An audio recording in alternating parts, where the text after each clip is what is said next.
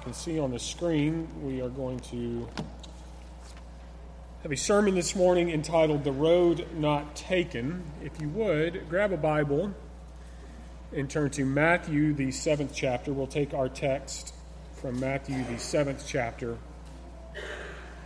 starting in the 13th verse this morning.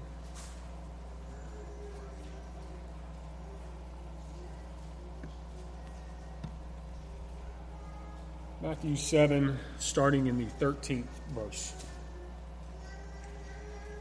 Enter ye in at the strait gate, for wide is the gate and broad is the way that leadeth to destruction, and many there be which go in thereat. Because strait is the gate and narrow is the way which leadeth unto life, and few be there that find it. Beware of false prophets, which come into you in sheep's clothing, but inwardly they are ravening wolves. Ye shall know them by their fruits. Do men gather grapes of thorns or figs of thistles? Even so every good tree bringeth forth good fruit, but a corrupt tree bringeth forth evil fruit. A good tree cannot bring forth evil fruit, neither can a corrupt tree bring forth good fruit. Every tree that bringeth forth not good fruit is hewn down and cast into the fire. Wherefore by their fruits ye shall know them. Not every one that saith unto me, Lord, Lord, shall enter into the kingdom of heaven, but he that doeth the will of my Father which is in heaven. Many will say to me in that day, Lord, Lord, have we not prophesied in thy name, and in thy name cast out devils, and in thy name done many wonderful works? And then will I profess unto them, I never knew you. Depart from me, ye that work iniquity. Therefore, whosoever heareth these sayings of mine and doeth them, I will liken him unto a wise man which buildeth his house upon the rock.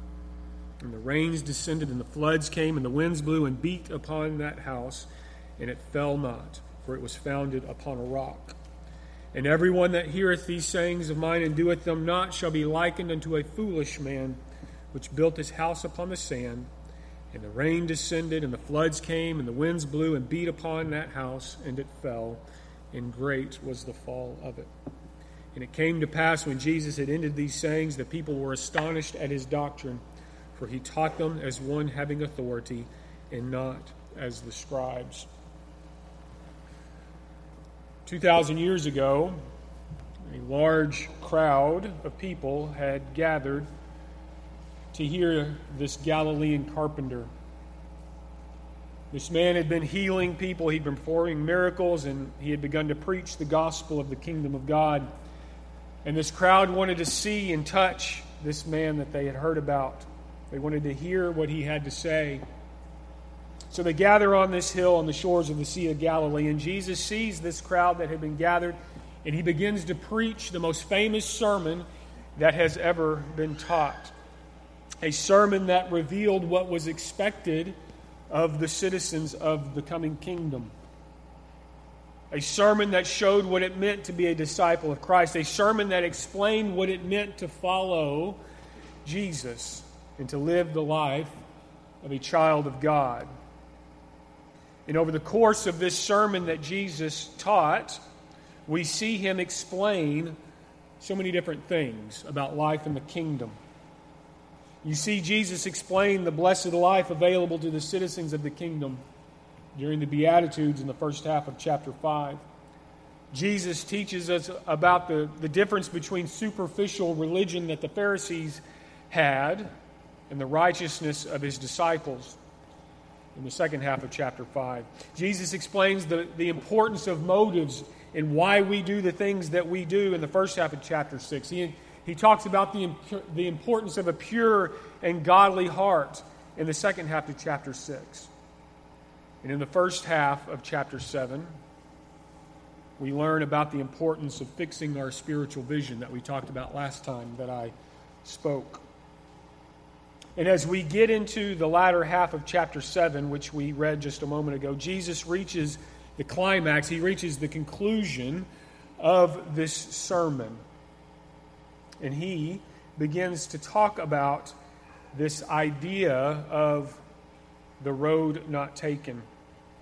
You might recognize that title if you paid attention in high school English class. There was a poem with that same title by a man by the name of Robert Frost. And in that poem, Frost says, "Two roads diverged in a yellow wood, and sorry I could not travel both. And be one traveler, long I stood and looked down one as far as I could to hear it bent in the undergrowth. Then took the other as just as fair, and having perhaps the better claim, because it was grassy and wanted wear. Though as for the passing there had worn them really about the same. I shall be telling this with a sigh, somewhere ages and ages hence. Two roads diverged in a wood, and I took the one less traveled by, and that has made all the difference." Frost describes a man that's traveling down the road and comes to a fork in the road, and he's forced at that point to make a choice. Which way is he going to take? Which way is he going to go? He can't go both ways. He can't take both forks in the road. He is forced to make a choice. And he considers his options and decides that he's going to go the road less traveled by. But at this point in this man's life, he is forced to make a choice. And in the Sermon on the Mount, in the passage that we just read, Jesus has brought his listeners to a point, to a fork in the road where they are forced to make a choice. We haven't talked about it too much, I guess, throughout the course of this several sermons that I've given. But it should be obvious to us that Jesus is our example in all that we do in our service to God. And he should be our example for those of us that have the privilege of getting up here and speaking from time to time. The Sermon on the Mount is filled with profound teaching and wonderful ideas about life in the kingdom, but it's also should be looked at as a master class of what an effective sermon is. And just as any good sermon should do, Jesus forces the listeners of his sermon to make a choice. He closes the sermon with a series of choices that we all have to make as we decide whether or not we are going to be citizens in the kingdom or citizens of the world. Jesus brings us to a fork in the road in the path of our lives, and he presents us with three choices that we are forced to make. Three choices that all of us have to make on our own path that will determine if we are a disciple of Christ or a citizen of the world. So for the rest of our time this morning, we're going to look at these three choices. The first choice that Jesus forces us to make is which path are you going to take? Which way are you going to go? Jesus says that there is one way to go, one path that you can take that many people will go. The entrance to that path is wide, the way is well worn. It's like the first path that Frost described in his poem. Many people take that path because on the surface it looks like the best way to go in this life. And so many people look at their lives in the direction that they want to go, the destination that they want to head, and they are seduced by the things of this world. Maybe they see their friends buying new homes, buying new cars, looking on Facebook and seeing all these things that people are posting, and they see the materialism of the society that we live in, and they think, that's what I want for my life. I want the new truck. I want the new house. I want the corner office with the big paycheck.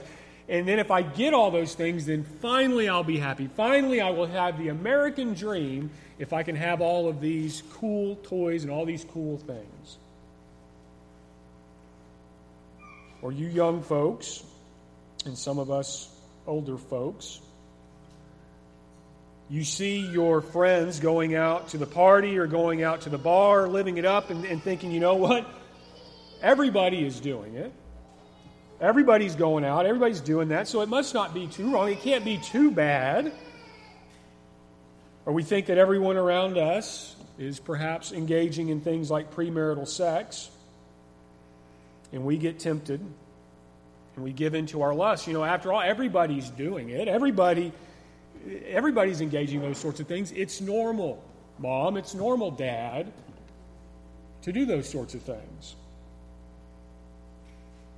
Even people look at the religious world and they see what's going on in the religious world, in churches, and they think, you know what? Well, lots of people are doing things like implementing things like instrumental music or changing the leadership structure of the church. They all can't be wrong, Jeff. Aren't we all just following the same God? Is there really any difference between Allah and God and Hinduism and all those sorts of things? Can't we all just coexist, Jeff? We see people become rich and popular and powerful, and we think, why can't that be me? Why should I even bother with all of this Jesus stuff? They're the ones getting all the cool stuff in this life. They're the ones enjoying themselves. They're the ones having a good time. And I'm the one having to struggle with all these things. Why should I even bother? People can begin to think at times. And we begin to think sometimes like the psalmist in Psalms, the 73rd chapter. If you would, pick up your Bibles, and we'll read a passage from there. I didn't put this on the screen because it's a little bit of a lengthy reading. We'll read Psalms, the 73rd chapter, in the first 15 verses of that chapter.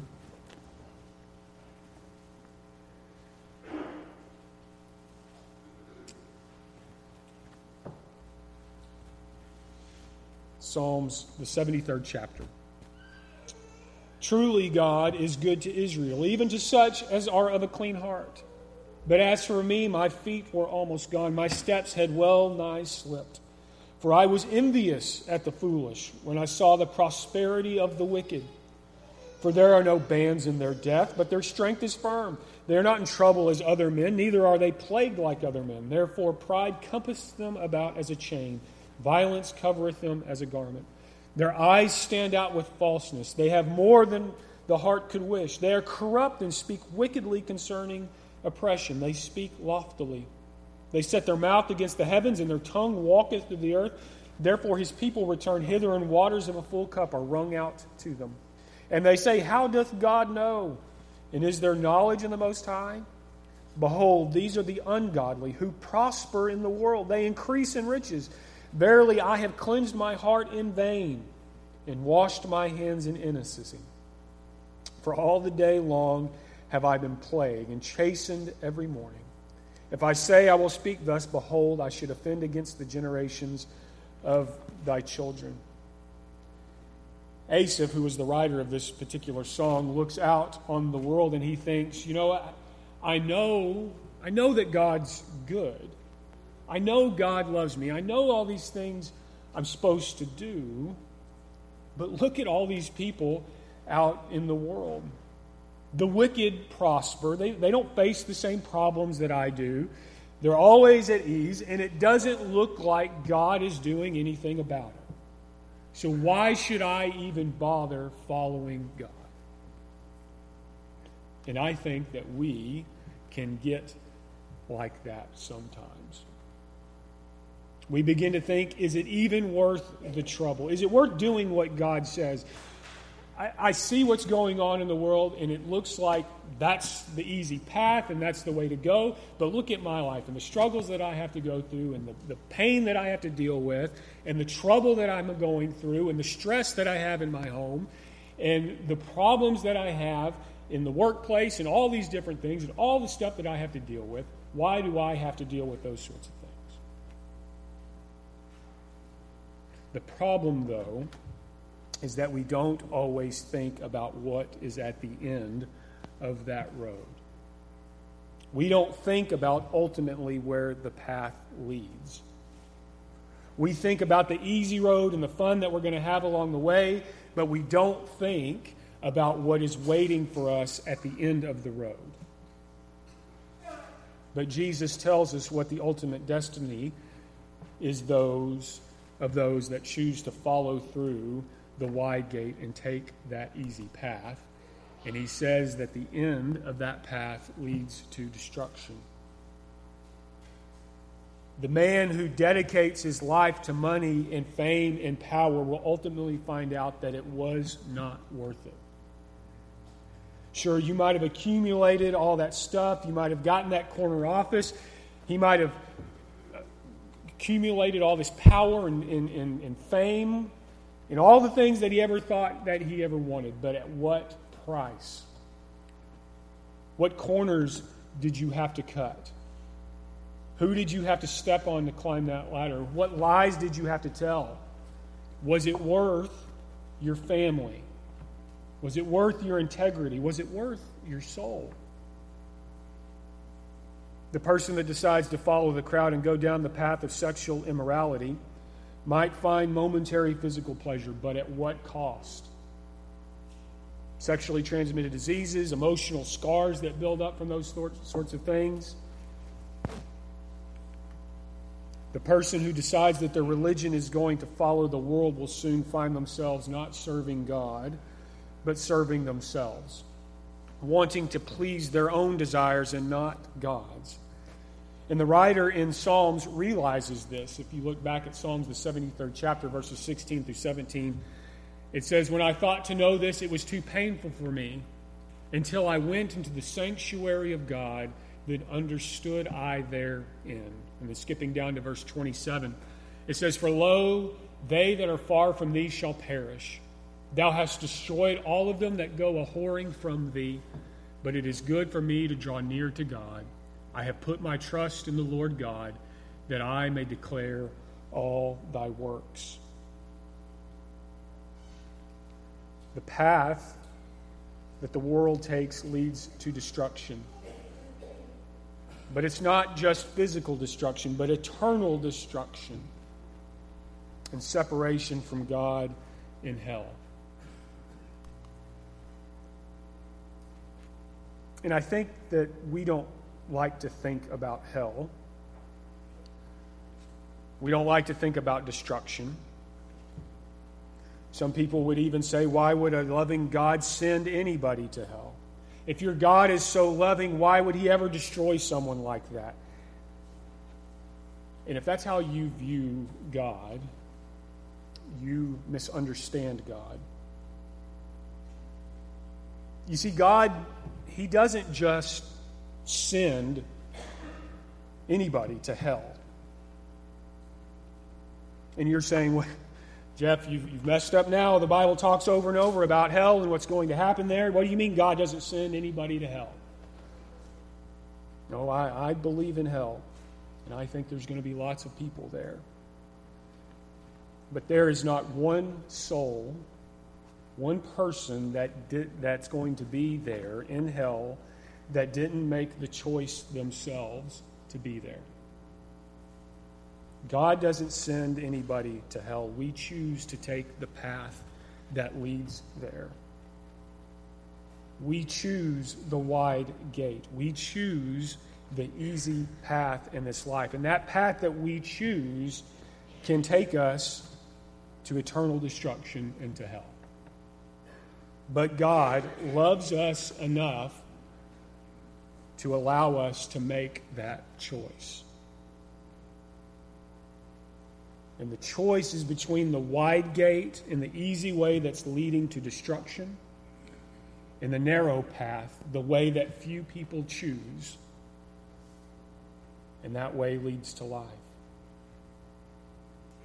You see, there are lots of ways to destroy your life.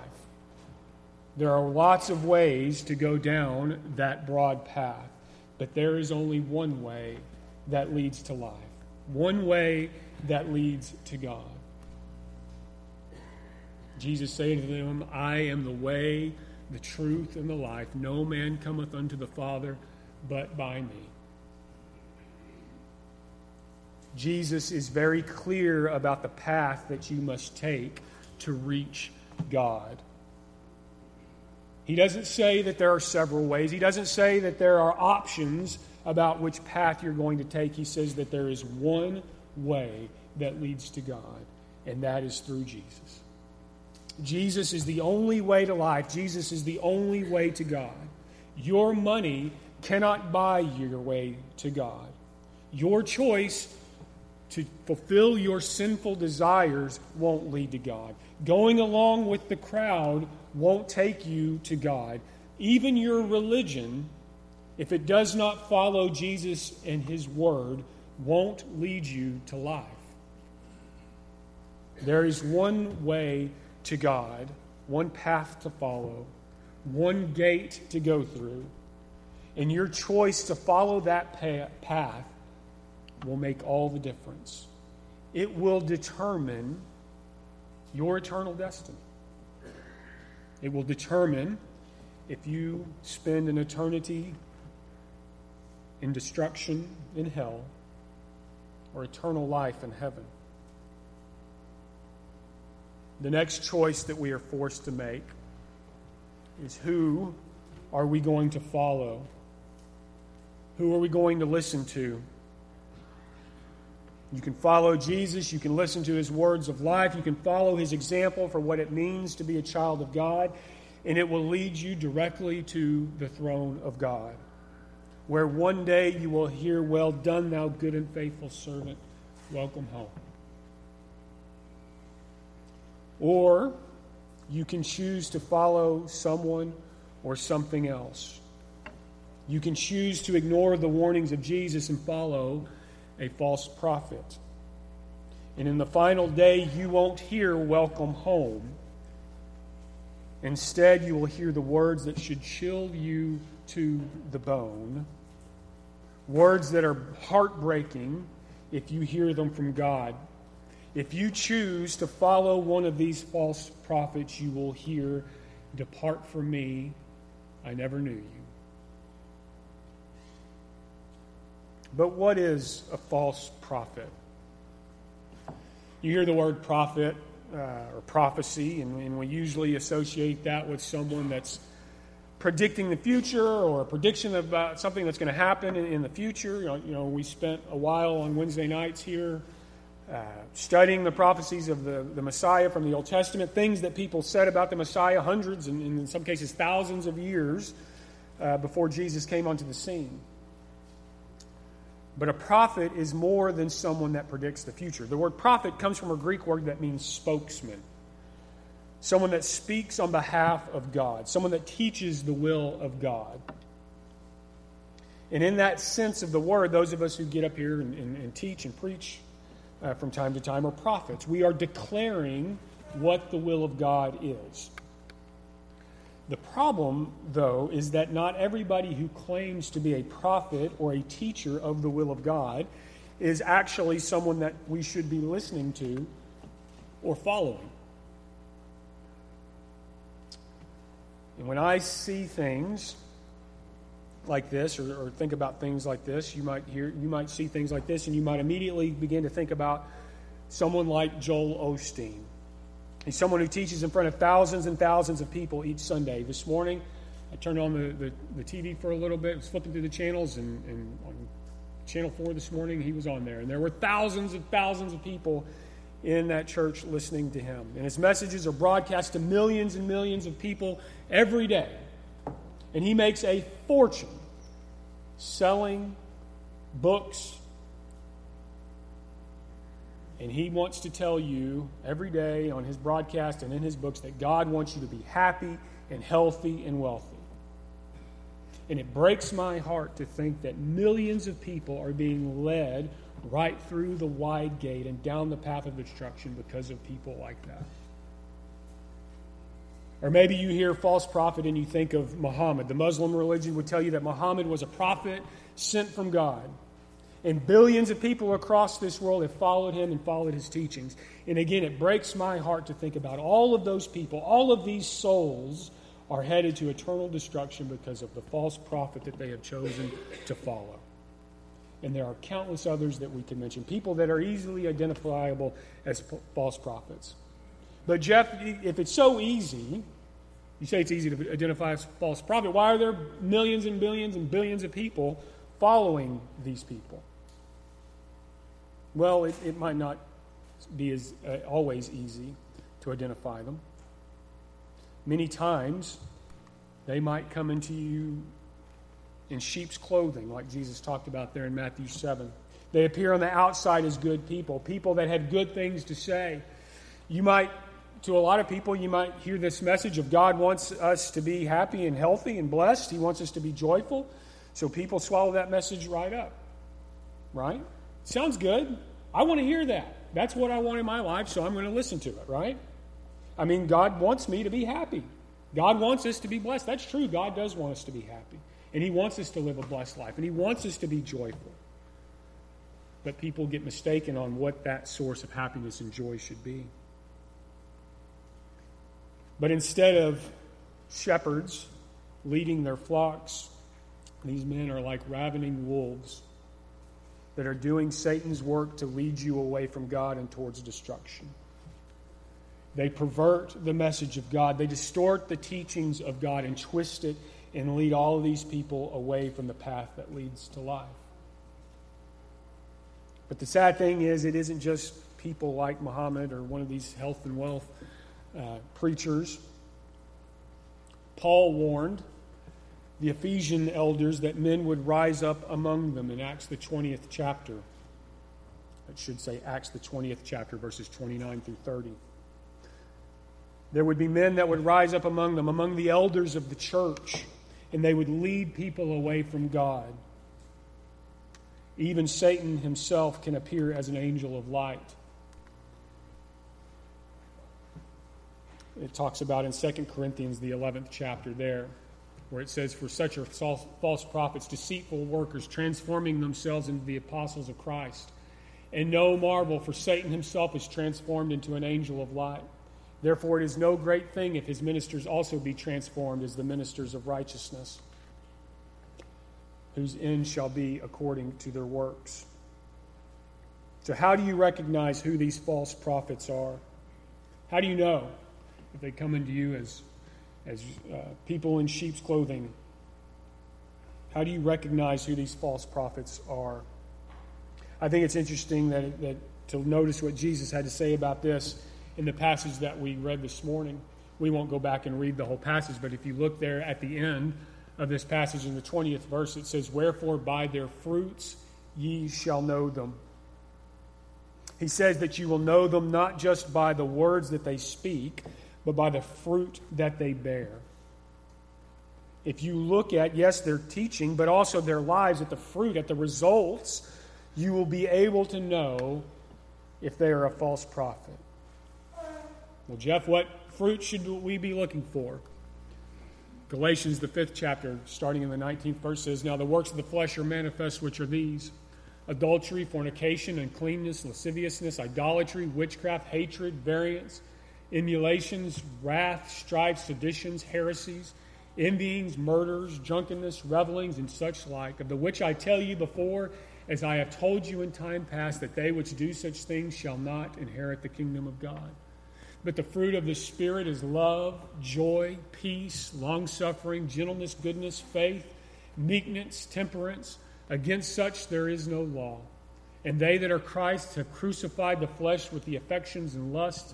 If we live in the Spirit, let us also walk in the Spirit. Let us not be desirous of vainglory, provoking one another, envying one another." When you look at the life of someone, do you see the works of the flesh, or do you see the fruit of the Spirit? Those people that are bearing the fruit of the Spirit are those that are the true prophets of God, and those are people that we should be listening to and following. People that are following Jesus, because ultimately that is the example that we should be following. But that leads to a very important question that we need to think about, especially those of us that are teachers in this congregation, or those of us that are in the leadership of this congregation, or us as moms and dads, leaders in our homes, teaching our children about the will of God. What type of fruit are we bearing in our lives? Jesus is telling us to look at the fruit of someone's life to tell us if that should be a person that we should follow. So when we look at our own lives, do we see the fruit of the Spirit? Do we see the things that God has told us to look for in someone that is worth listening to and following? Are we living a life that is worth following? And you might say, well, sure, Jeff, I say all the right things. I even do lots of good stuff. I come to church. I get up here and preach. I've done many wonderful things for God. And we're like that person in the 22nd verse of Matthew 7. Remember, though, what Jesus said, not everyone that calls me Lord, is going to enter into the kingdom of heaven. How sad would it be if, because of the fruit of our lives, we lead our children away from God? How sad would it be if we as teachers and leaders of this congregation led people away from God because of the fruit of our lives? Because we have let ourselves become false prophets. I pray that we don't do that. I pray that we follow the true prophet, Jesus, and that we live lives that show the fruit of the Spirit, the life of a disciple of Christ, so that one day when we come to the end of our path, it will lead us and those around us that we have been charged to lead to God. But Jesus closes the Sermon on the Mount with one final choice that he forces his listeners and us today to make. And that is the choice of what you are building your life on. What is the foundation for your life? Jesus tells the crowd a story about a wise man in Matthew, the 7th chapter, verses 24 through 25, where it says, Therefore, whosoever heareth these sayings of mine and doeth them, I will liken him unto a wise man, which built his house upon a rock. And the rains descended, and the floods came, and the winds blew and beat upon that house, and it fell not, for it was founded upon a rock. Christ tells this story about a man who builds his house upon a rock. The man is smart enough to build his house upon a stable foundation, something that wasn't going to shift and move. He built his house on something solid, something he could count on. And when the storms came and the winds blew and the rain fell, the house stood strong because it was built on the rock. And Christ calls this man wise. Jesus then tells the crowd a contrasting story there in the 26th and 27th verse, when he said, And everyone that heareth these sayings of mine and doeth them not shall be likened unto a foolish man which built his house upon the sand. And the rain descended, and the floods came, and the winds blew and beat upon that house, and it fell, and great was the fall of it. Jesus tells the crowd about a man who built his house on the sand. And we don't know why the guy decided to build his house on the sand. Maybe he got a good deal on the piece of land. Maybe he thought he was smarter than everybody else. And maybe he was an engineer who thought he could build something that wasn't going to fall. He could build it on the beach, on the sand, because he was smarter than everybody else. Or maybe it was all that he had. Maybe that was all the possessions that he had was that little piece of land. Or maybe he didn't know any better. For whatever reason, this guy decides to build his house on the sand. And when the rains came, and the winds blew, and the rain fell, the house crashed. And Christ said, Great was the fall of it. And Christ calls this man a fool. He says that the wise man, the man that built his house on the rock, was like someone who heard what Jesus had been teaching. But not only someone that heard what he had been teaching, but one that obeyed what he had heard. Someone that did what he had been teaching. The foolish man was the person that built his house upon the sand, was just like the wise man in one way. Both of them heard what they were supposed to do. Both of them heard what Jesus had been teaching, but the foolish man didn't obey. He didn't live out what Jesus had been teaching. Both men heard, but only one obeyed. What are we building our spiritual houses on? Too often we build our lives upon the shifting sands of our careers and our possessions. We base and build our lives on our earthly relationships. We build our lives on our own self-righteousness and our own pride. And when those things change, or when those things are taken away from us, when they shift like sand, then our lives come crashing down. And great is the fall of it. But if we build our lives on an obedient faith to the will of God, then we will never fall. Psalms, the 18th chapter and the 2nd verse says, "The Lord is my rock and my fortress and my deliverer, my God, my strength, in whom I will trust, my buckler and the horn of my salvation and my high tower." Then in the 46th verse of Psalms 18 it says, "The Lord liveth, and blessed be my rock, and let the God of my salvation be exalted." Our rock, our foundation, what lifts us up and supports us, what protects us and carries us through the storms of life, isn't the shifting sands of physical or carnal things of this world. Our rock is the Lord and our obedient faith to His will. And if we will do that, if we will make that the foundation of our lives and of our homes, we will never fall. And we can thank God for the salvation that can be found only in Him. But the question is, which choice are you going to make? Are you going to choose to go through the narrow gate that leads to life, or the wide gate that leads to destruction? Are you going to choose to follow the Word of God or the words of a false prophet? Are you going to build your life on the foundation of the rock, or build your spiritual life on the shifting sands of this world? Those choices are going to determine your eternal destiny. And God loves you so much that He is going to allow you to make that choice. He doesn't force anyone to choose Him. He loves us, and He allows us to choose. And today He is giving you a choice. Perhaps you've never made the choice to become a child of God. You've never submitted yourself to Him in baptism. You've never allowed your faith to move you to repent of your sins, to confess that Jesus Christ is Lord, and enter into the watery grave of baptism. I urge you to make that choice today. It will change your eternal destiny. Perhaps you've never done that and would like to do that today. We'd be happy to help you with that. Perhaps your life has gotten off of the path that God wants you to go, and you'd like to turn and repent from that, and you'd like the prayers of the church. We'd be happy to do that also this morning. If there's anything we can do for you, please come as we stand and as we sing.